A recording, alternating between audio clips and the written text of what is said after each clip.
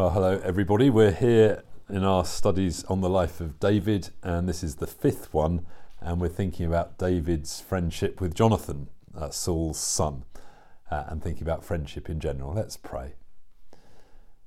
We praise you, Lord God our Father, that you have made us in your image, that you, Father, Son and Holy Spirit, are relational, and you've made us to relate and to need good friendships and to be good friends.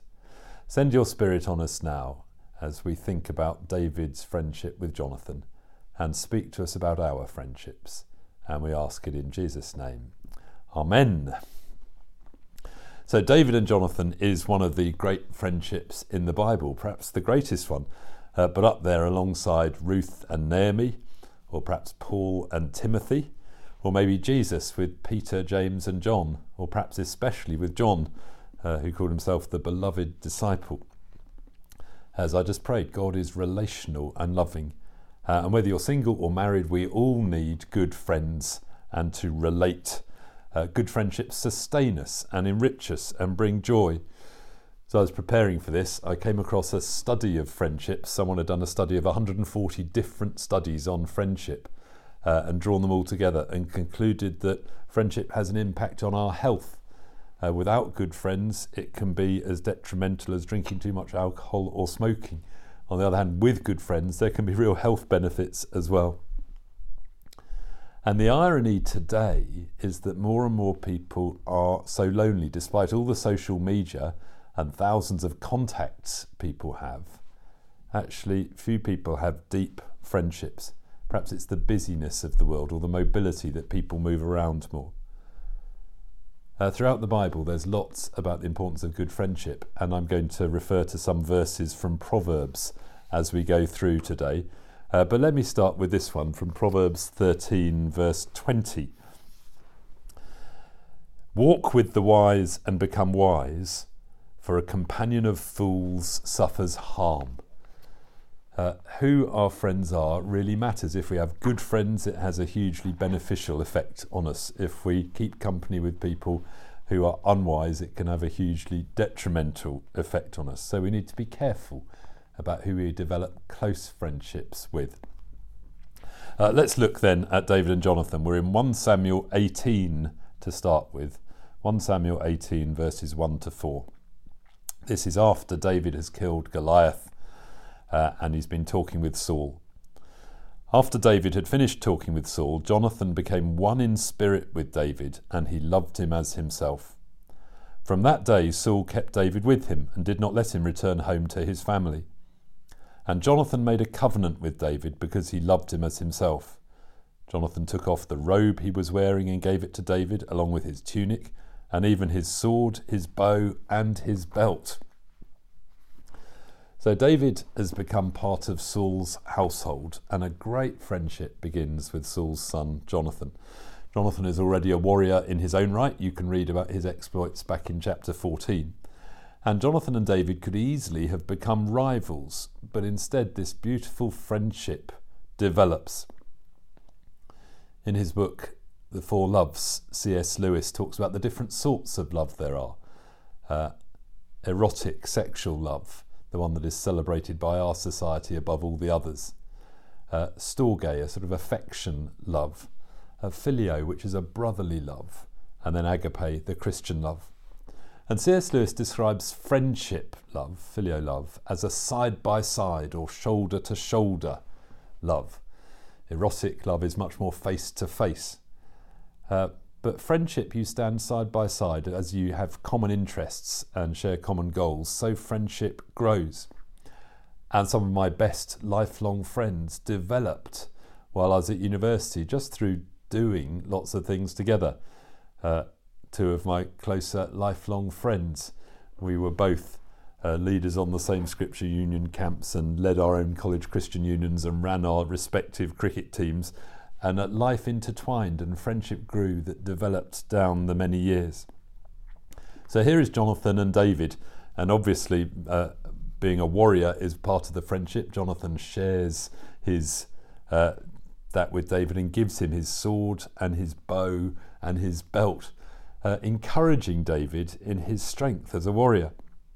It's good to tell people what we're good at and develop them.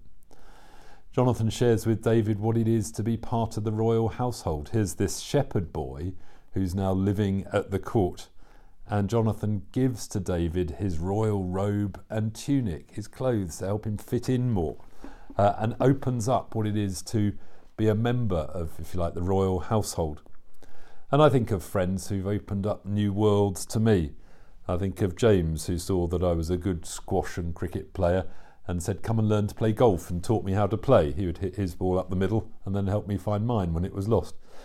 Or I think of Tim, who introduced me to the world of musicals. I could never understand why he was so excited about musicals. I'd only been to fairly ropey school musicals. And then I saw a London musical and I realised this whole new world opened up that Tim had introduced me to. So Jonathan and David develop this friendship that becomes a deep friendship, and they share a covenant together. Now, normally we think of covenant just within marriage as a lifelong relationship. But here is a friendship covenant, not necessarily exclusive, but they are committed to being friends and supporting each other for the long haul through all the ups and the downs. And certainly life gets difficult. As David gets more successful, Saul becomes more jealous and even starts to try and kill David. There is a real test of a friendship where Jonathan's father has it in for David. Let's pick up the story at chapter 19 and verse 1. Saul told his son Jonathan and all the attendants to kill David. But Jonathan had taken a great liking to David and warned him, "My father Saul is looking for a chance to kill you. Be on your guard tomorrow morning. Go into hiding and stay there. I'll go out and stand with my father in the field where you are. I'll speak to him about you and will tell you what I find out." Jonathan spoke well of David to Saul his father and said to him, "Let not the king do wrong to his servant David. He has not wronged you, and what he's done has benefited you greatly. He took his life in his hands when he killed the Philistine. The Lord won a great victory for all Israel. You saw it and were glad. Why then would you do wrong to an innocent man like David by killing him for no reason?" Saul listened to Jonathan and took this oath, "As surely as the Lord lives, David will not be put to death." So Jonathan called David and brought him and told him the whole conversation. He brought him to Saul, and David was with Saul as before. So Jonathan is not a fair weather friend to David. He is with him in all the difficulties, extraordinary difficulties they faced. Fair weather friends evaporate quickly. That's what the prodigal son found. They were with him when he had lots of money to splash around, but when it ran out, they disappeared too. There's a lovely proverb about this, Proverbs 18:24. One who has unreliable friends soon come to ruin, but there is a friend who sticks closer than a brother. And Jonathan is being that sort of friend to David. He sticks with him even though his father's trying to kill him. He speaks the painful truth to David. Your life is in danger, you need to go. And speaking the truth in love is part of essential friendship. I never find it easy to say a difficult thing to a friend. I think of one friend I had to say something very difficult to and wondered if it had cost me my friendship. But it turned out that that was actually what made the friendship and developed it to be much deeper. I like the proverb 27:17. As iron sharpens iron, so one person sharpens another. And we can speak the truth in love. I don't know if you've ever watched the Britain's Got Talent auditions or the X Factor auditions. Some of them are amazingly gifted and some of them are truly terrible. They can't sing a note in tune and you think, didn't they have any friends? Couldn't anybody have told them how hopeless they were? We need to speak the truth to our friends in love, and we need to stand up for them to others as Jonathan stands up for David to his father and mediates a renewed relationship. We all long for those sorts of friendships.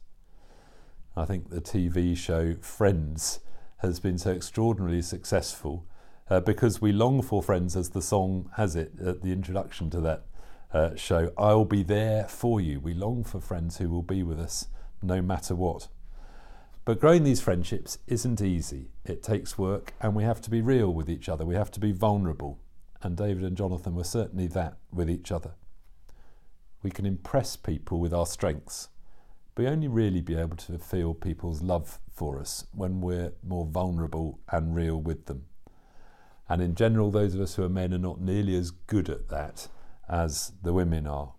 But all of us need to be real and vulnerable if we're going to discover true friendship. And then you find out who is really for you. And that is wonderful. Well, even though Jonathan had brokered a sort of peace between Saul and David, Saul very soon becomes more hostile to David and is definitely determined to kill him. Chapter 20 is all about this. I won't read the whole chapter of how David has to flee, but let me read some of it to you. Chapter 20 from verse 12. Jonathan said to David, I swear by the Lord, the God of Israel, that I will sound out my father by this time, the day after tomorrow. If he is favourably disposed towards you, will I not send you word and let you know? But if my father intends to harm you, may the Lord deal with me, be it ever so severely, if I do not let you know and send you away in peace. May the Lord be with you as he has been with my father. But show me unfailing kindness, like the Lord's kindness, as long as I live, so that I may not be killed. Do not ever cut off your kindness from my family, not even when the Lord has cut off every one of David's enemies from the face of the earth. So Jonathan made a covenant with the house of David, saying, May the Lord call David's enemies to account. And Jonathan made David reaffirm his oath out of love for him, because he loved him as he loved himself.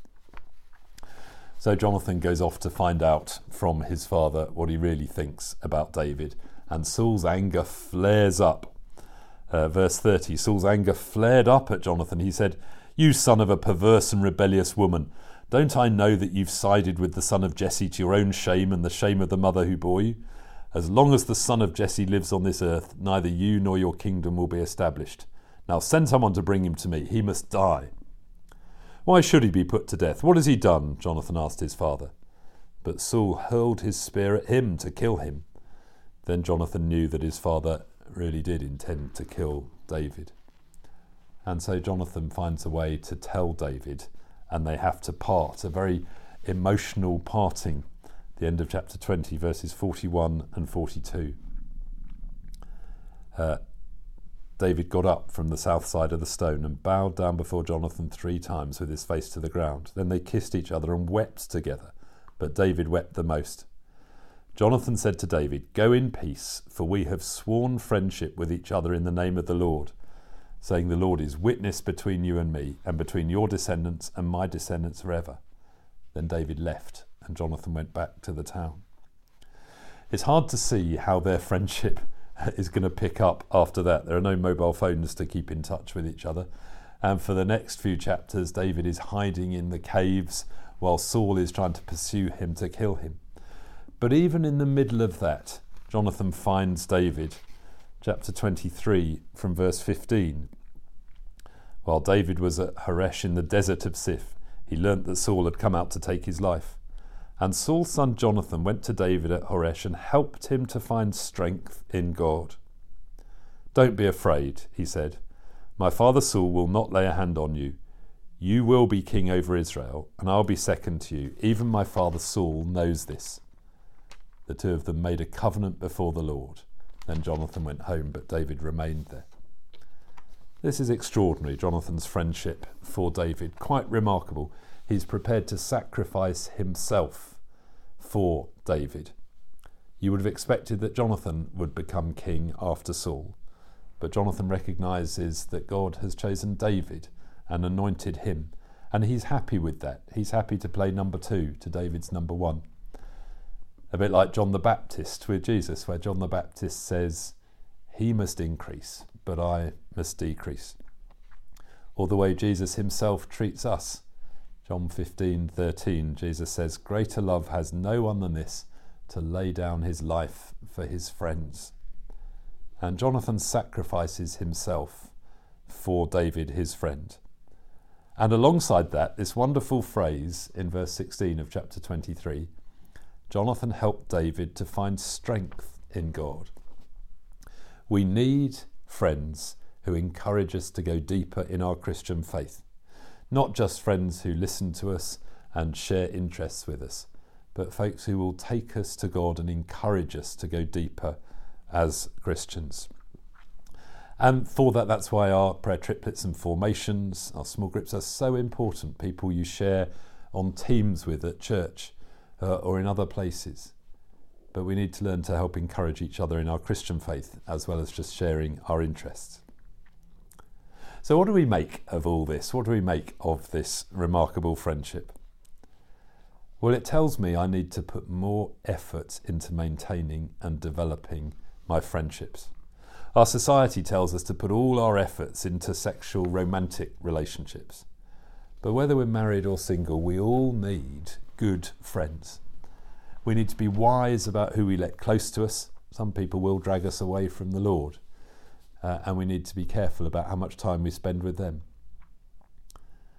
But the best way to develop good friendships is to be a good friend, to share people's interests, to share things with them, to encourage them, to stick with them when things are difficult, to listen to them, to speak truth in love to them, to stand up for them to others, to put yourself out for them, to help them draw strength from the Lord. All the things we've seen that Jonathan does for David. And when I think about what a wonderful friend he was to David, I realise how far short I fall in my friendships. I haven't put enough effort into maintaining them. It might be relatively easy when I was a student and life wasn't complicated, but as life gets busier and the demands of family and work grow, it's very easy to take friends for granted. And we need to work at them and maintain these friendships. Let me finish with the verse where Jonathan and Saul part at the end of chapter 20, verse 42. Go in peace, says Jonathan. We have sworn friendship with each other in the name of the Lord. We need friendships where the Lord Jesus Christ is right at the heart of our friendships, and to encourage each other. Let's pray that God will guide us into those sorts of friendships. Think of that proverb that says, there is a friend that sticks closer than a brother. We thank you, Lord, for friends who've been good to us and encouraged us. But most of all, Lord Jesus Christ, we praise you that you are the friend who sticks closer than a brother. Will you fill us afresh with your Spirit, that we can be a better friend to others? And we pray that you would be gracious to us and help all of us to develop really good, healthy friendships that last and sustain and enrich us down the years, and where we can encourage each other to stay true to you. And we pray these things in your great name. Amen. Just as I finish, let me advertise a book by one of my friends, Vaughan Roberts, who's the rector of St Ebb's Church in Oxford. He's written a book called True Friendship. Quite a short little book, but really helpful with very good questions. If you want some questions to talk about in your groups, you could ask, why is friendship so important? What stops us from building better friends? You might find it helpful to be real. How many good friends do we actually have? How can we encourage better friendships in our church family?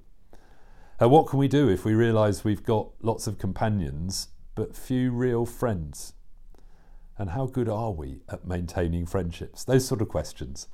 And I pray that alongside discussing and praying together, there will be friendships that grow. May God bless you as you talk together.